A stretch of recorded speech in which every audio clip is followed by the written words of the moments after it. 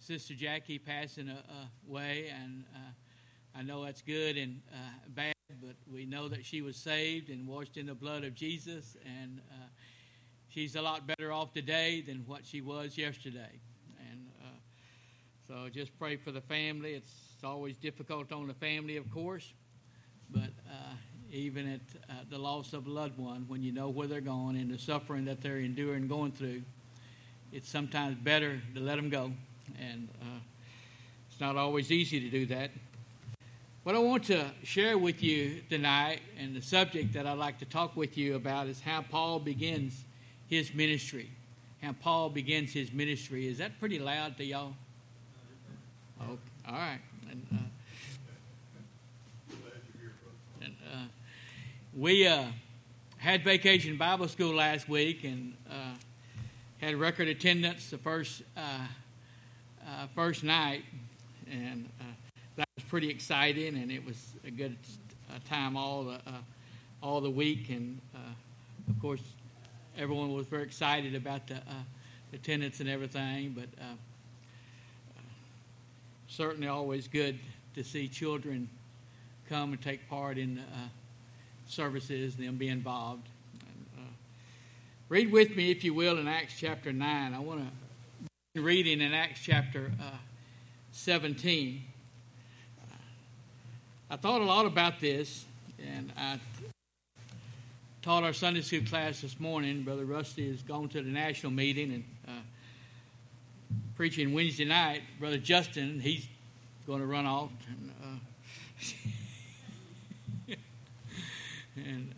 But anyhow, I'm thankful that I have the opportunity, and glad my wife was able to come with me tonight. And let's begin reading in verse 17. And Ananias went his way and entered into the house, and putting his hands on him said, Brother Saul, the Lord, even Jesus, that appeared unto thee in the way as thou camest, has sent me, that thou mightest receive thy sight and be filled with the Holy Ghost. And immediately there fell from his eyes as it had been scales, and he received sight forthwith, and arose and was baptized. And when he had received meat, he was strengthened. Then was Saul certain days with the disciples which were at Damascus. And straightway he preached Christ in the synagogues, that he is the Son of God. But all that heard him were amazed, and said, Is not this he that destroyed them which called on this name in Jerusalem, and come hither for that intent, that he might bring them bound to the chief priests? But Paul increased the more in strength, and confounded the Jews which dwelt at Damascus, proving that this is the very Christ. Let's go to the Lord in prayer. Father, thank you. Thank you for this another opportunity that you've given us to assemble here together in this capacity. I thank you for this church. I thank you for her people. And I pray that you might continue to bless them, Father, that souls might continue to be saved, and thy people might be strengthened and encouraged in the Lord. I pray for all those that have expressed special interest in our prayers, and I pray that you might grant the families that have lost one loved ones, that you might grant them grace sufficient to sustain them. And I pray for those that are to be traveling this week, going to the national meeting and returning, and I pray that you might give them traveling safety, and also the mission builders that are traveling to the work, give them safety in their travel as well. Help us tonight, Father, to exalt the very name of our Lord and Savior, Jesus Christ. Pray for each one that's present here tonight, that we may allow your Spirit to have its way in our lives tonight. All these things we ask in the name of Jesus. Amen. The conversion experience of Apostle Paul is found in Acts chapter 9, verses 1 through 16. It was a miraculous thing, and I think all of us remember that Apostle Paul was on his way to Damascus to take anyone, children, adults, whoever, in the captivity, all of those of that way, But the Lord had different plans for Apostle Paul, and he struck him down the road to Damascus, and we see all of that in Acts chapter 9. But also we see in Acts chapter 9 all the way through chapter 28 and all the other epistles that Apostle Paul had written, which was 13, 14, counting the book of Hebrews. He gave here his experience of salvation, his experience of being born again, in almost all the books that he has written. He was never ashamed to share his experience of grace with our Lord and Savior, Jesus Christ. And Apostle Paul began his ministry, but we also find that he ends his ministry doing the same thing, and that's preaching Jesus.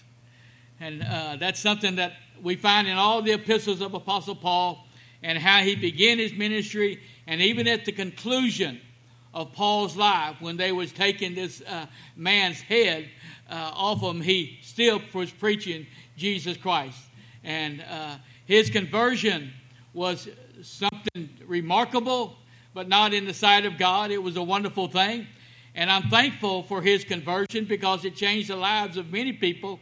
And because of his conversion, him going into Macedonia, going into Europe, that caused the gospel to come over here. That's why we have the freedom to preach Jesus Christ in the free pardon of sin today. And I think if Paul left us an example, and if followed, we'd see many people saved and come to a knowledge of our Lord and Savior, Jesus Christ. The other day, I think it was Saturday, I had the opportunity to go do some door-to-door visitation. And when I left the church, I looked down the street, and there was a man just standing there, and in between him and me, there's a lot of houses. And so I went from house to house, passing out brochures and talking to people as they come to the door. And I got to him and began talking to him about the Lord Jesus Christ. And it's kind of exciting and strange. He said, well, I was just out here, and I was looking at you, but I was also looking at the clouds. And I didn't know if that was good or bad. But anyhow, he's had the opportunity to share with him my experience of grace, but also the love that the Lord Jesus had for him. And he had a lot of questions, especially about murderers. He said, can God forgive murderers? And I said, a thief? Regardless of what a person has done, whether you're a murderer or whatever you are, it doesn't matter. God is willing to forgive you. And God is able to forgive you and wash your sins away and never to remember them again. Whether it's you or anybody else, it doesn't matter. Because that's the kind of God that we serve. That's the kind of God that we have. And that's the kind of God that saved Apostle Paul. That's the kind of God that set him from the bondage and captivity of sin and made it possible for him to preach and exalt the very name of our Lord and Savior, Jesus Christ. That's how he began his ministry, and that's how he ended his ministry. And we as God's people need to do that also, is exalt the name of Jesus and share the gospel with the lost and dying world. There are a lot of people dying and going to hell, but I want you to notice tonight there's some very important parts in this message about how he began his ministry. Look in verse 17, and we see in the latter part of that verse of Scripture that Apostle Paul is filled with the Holy Spirit of a righteous and holy God. And there's something special about that. There is a difference in being filled with the Holy Spirit and indwelt with the Holy Spirit. Now, when a person is saved and washed in Jesus, the moment, the very instant that you receive Jesus Christ as Savior of your soul, then the Holy Spirit comes in. And that's a one-time experience. It will never happen again. One time, when you trust Jesus Christ as Savior of your soul, the Holy Spirit of God comes in, and it is permanent. He is permanent with you forever and ever and ever. Now listen to what we find in John chapter 3, verse 6, what it says. That which is born of the flesh is flesh, and that which is born of the Spirit is spirit. Now listen, folks, if you want to go to heaven, then you're going to have to invite this Spirit in. There's no other way that you can get to heaven without inviting the Spirit of a living God into your heart. And this is something that you have once you are born again. Listen, now what does it say? That which is born of the flesh is flesh, and that which is born of the Spirit is spirit. We don't need any more fleshly control. We've got enough of problems with that already. What we do need more of is Spirit control once He comes in to our heart and saves us. In Ephesians 4:30 it says, and grieve not the Holy Spirit of God, whereby you are sealed unto the day of redemption. Sealed by the Holy Spirit of God until the day of redemption. Now, all that means, folks, is that we can't lose it.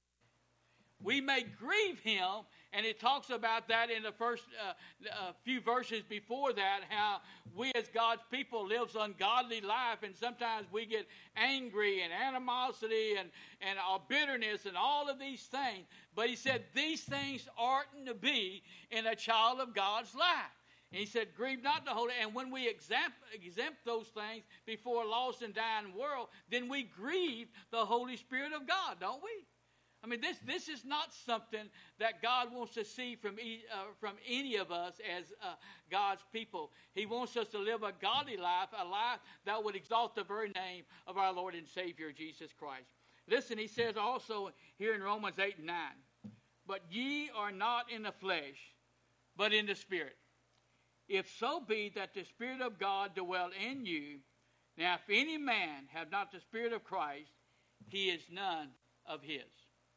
Is this important, folks? If the Spirit of God is not dwelling in you, when you trusted Jesus Christ, you asked Him to forgive you of your sins, didn't He? And if you'll do that honestly from the heart, then He will. He promised that. He promised that He would do that. And this is what we see here. And Christ is in us. But if we have not invited Christ, if we've not admitted that we're sinners before a righteous and holy God, and we've not invited Him in, then the Spirit does not live within. And then when we die, we will be eternity separated from God for an eternity. I don't know about you, but I'm not interested in spending eternity separated from God. Because if I spend an eternity separated from God, then bless your heart, guess where that other alternative is? It's hell. Fire is hot. Y'all remember Chet? Yeah, I was afraid of that. But he was doing some welding the other day, and he was welding with tennis shoes on. That's not very smart either. But one of those little sparks went down in his tennis shoe. And he hollered, "It hurts." But he said, "You know what, Brother Cleveland? Think about this. In hell, there's going to be an eternity of heat, unimaginable by man. And it will never go away. Daylight to dark. Hell will be an eternal thing. Constant. But you can escape that by trusting Jesus Christ as your Savior. He says in Ephesians 5:18, if you have the Spirit of God dwelling in you, then you know what else God wants us to be? He wants us to be filled with the Spirit of God. In Ephesians 5:18 it says, be ye filled. Everybody, all of us.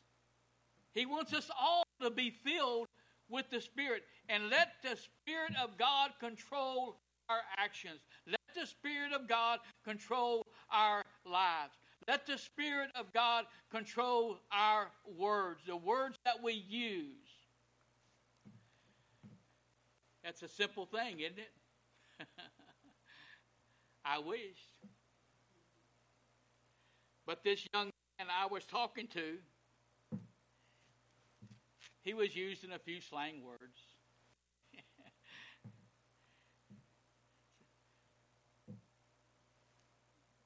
That's not really necessary, is it? And that's what I told him. When Jesus saves you, when Jesus comes into your heart, when Jesus washes away your sins, and you are filled with the Spirit of God, you know what changes? Your life. Your vocabulary. It changes. You ever notice that? So many other things change with your life. And that's why Apostle Paul said, be filled with the Spirit of God. Listen, folks. Understand something. We cannot get any more of the Holy Spirit.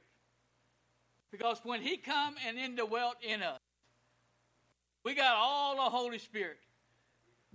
But He can get more of us if we'll let Him. If we'll let Him come in and control, He can get more of us as we allow Him to control in our lives. Is that easy to do? No. Serving the Lord in our lesson this morning. What God asked Jeremiah to do, was that easy? No. He said, go and preach to these backsliders. And they're not going to listen, but preach to them anyhow. But what God wants us to do is to hear Him and be filled with the Spirit of God. There are things that changes once we're saved, and we have many examples of that. The disciples on the day of Pentecost, when we look at Acts chapter 2, verse 4, and they were all filled with the Holy Ghost and began to speak with other tongues as the Spirit gave them utterance. And you go down a couple more verses and you'll read where every man understood in their own language. So this is not a lot of vain babbling. But why did they do that? How did they do that? Because they were controlled with the Spirit of God. And do you know there was some 3,000 souls saved on the day of Pentecost because of the preaching? Because these men had surrendered their lives to the Lord Jesus Christ. Persecuted, ridiculed, mocked, and most of them was put to death. But some 3,000 souls were saved on the day of Pentecost. And just a few days later, another 5,000 souls were saved. That's unheard of today. So has God changed? No. Has the Holy Spirit changed? Has the Lord Jesus Christ changed? No. None of those things has changed. None of those have changed. Who has changed? We have. They're still the same. God is still in control. Jesus Christ is still the Savior of the world. The Holy Spirit is still convicting and leading. We've backed up. They've not changed. We have changed. But I want you to notice in Acts chapter 9, Acts chapter 6, verse 3. These men, most people think they were the deacons, the early deacons of the church. And listen what it says. Wherefore, brethren, look you out among you 7 men of honest report, full of the Holy Ghost and wisdom, whom we may appoint over this business. What were they looking for to lead the church of the living God? Men that were filled with the Holy Spirit, right? And these 7 men was chosen. And they were tremendous servants of our Lord and Savior Jesus Christ. And many of them gave their lives up preaching Jesus. Stephen, Philip, they all died preaching Jesus. Stephen the martyr was filled with the Holy Ghost when you look in Acts chapter 7, verse 55. But he, being full of the Holy Ghost, looked up steadfastly into heaven and saw the glory of God and Jesus standing on the right hand of God. Is that pretty exciting? What was Stephen doing when he was stoned? Preaching Jesus, right? He was exalting the name of the Lord Jesus. It just so happened the people that he was talking to was offended by what he said, because he said, you are guilty. You crucified our Lord and Savior Jesus Christ. You persecuted. You beat the Lord and Savior Jesus Christ. You are guilty. And for some reason, they didn't like that. Listen, folks. The church at Ephesus was commanded to be filled with the Spirit. We as God's people today, God expects us not only to be indwelt by the Holy Spirit, but He wants us to be controlled by the Holy Spirit. Are we? I wished I could say that I was. I wished I could say that the Spirit of God controlled my every decision. I wished I could say that the Spirit of God controlled my every move, my every word. I wish I could say that. But I can't say that. But I know this is what the Lord Jesus wants from each and every one of us. He wants to control our life. He wants to control everything about us so that we might be the servants that God desires us to be. That's something we need to pray about, and we need to study the Scripture, and the preaching of the Word is so very important. Paul was faithful in obedience when we look in verse 18 and 19. And immediately there fell from his eyes as it had been scales, and he received sight forthwith, and rose and was baptized. And when he had received meat, he was strengthened. Then was Paul certain days with the disciples which were at Damascus. He was faithful in his first steps. I got to move this. This is driving me crazy. Sorry about that. He was faithful in the first steps of the believer, and he was baptized. Do you know there are a lot of people that's been saved and washed in the blood of Jesus, yet has never followed the Lord in scriptural baptism? Do you know that is the first ordinance of the Lord's church once we are saved, to follow the Lord in baptism? Is that important? Sure it is. Jesus set us an example to follow the Lord in baptism after we're saved. He wasn't baptized to become the Son of God. He was already the Son of God.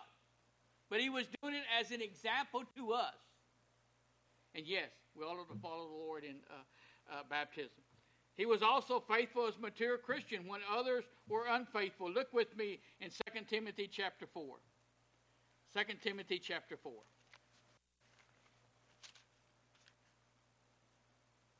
And I want to read these verses of Scripture, verses 14 through 17. Alexander the coppersmith did me much evil. The Lord reward him according to his works. Of whom be thou ware also, for he hath greatly withstood our words. At my first answer no man stood with me, but all men forsook me. I pray God that it may not be laid to their charge. Notwithstanding, the Lord stood with me and strengthened me, that by me their preaching might be fully known, that all the Gentiles might hear, and I was delivered out of the mouth of the lion. Who stood with him? The Lord stood with him, didn't he? And you know what, folks? Apostle Paul was faithful until the end of his life. Look in verse 6 and 7 of that same chapter of 2 Timothy chapter 4. For I am not ready to be offered, and the time of my departure is at hand. I have fought a good fight. I have finished my course. I have kept the faith. Till the end, Apostle Paul preached Jesus. Until the end, he was faithful to our Lord and Savior, Jesus Christ. Apostle Paul also, when we look in verse 20 and 21, he forcibly preached Jesus. 20 and 21 of Acts chapter 9.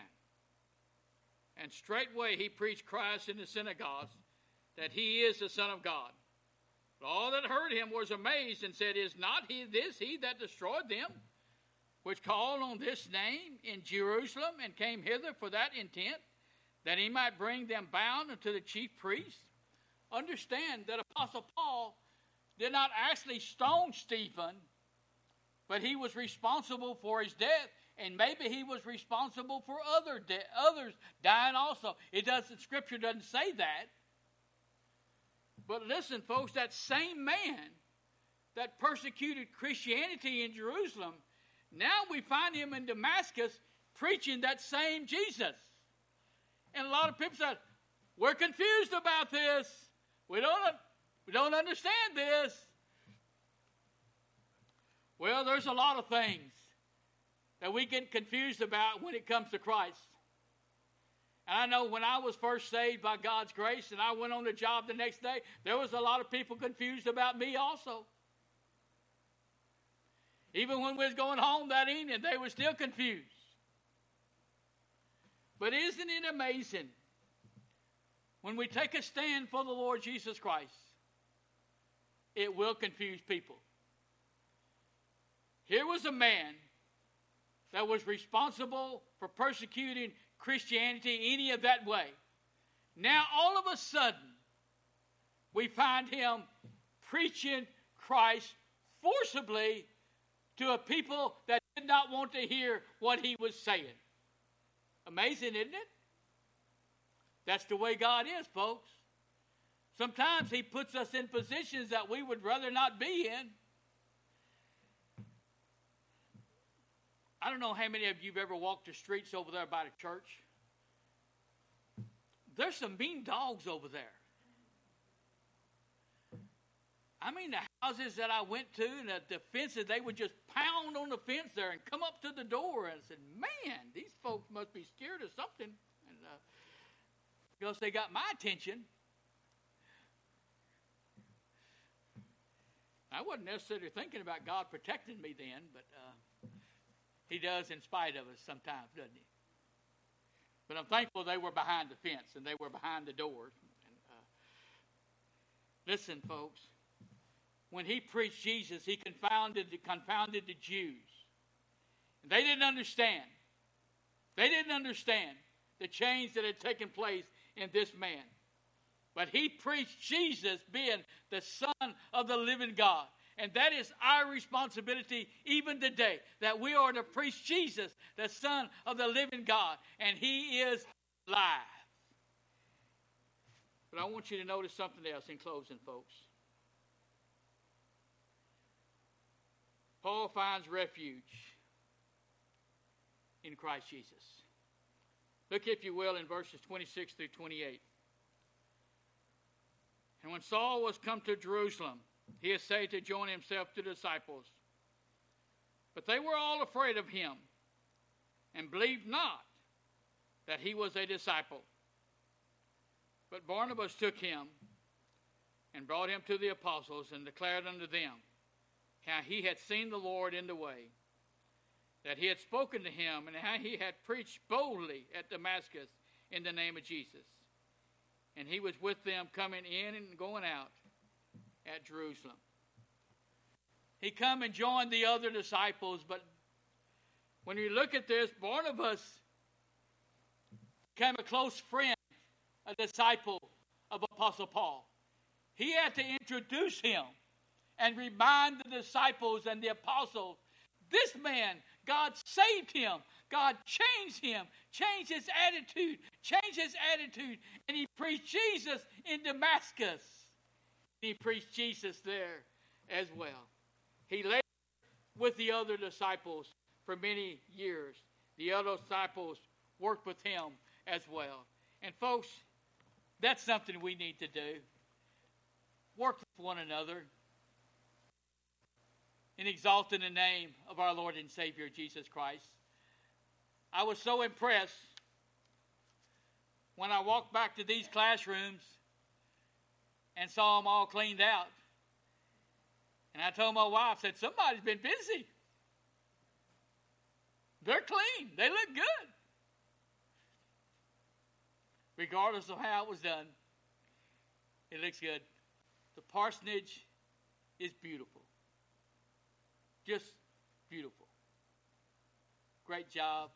And I can't imagine anyone not liking the work that you've had done over there. It's beautiful. And I commend you for that. Doesn't even look like the same place. And I know a lot of people have been involved in that. But it is beautiful. And I'm sure Brother David will enjoy it. And I'm sure you will also. And hopefully we'll start putting the windows in here tomorrow morning. But remember, God saved us to do something. And that's to preach Jesus. Never fail to exalt the very name of our Lord and Savior, Jesus Christ. Because He's the one that's taking care of us. He's the one that's providing for us. He's the one that's blessed us with all the things that we enjoy in this world. Thank you for being here today. Those that are traveling on the highway. And I'd like to ask you to stand, and we'll be dismissed if you will. And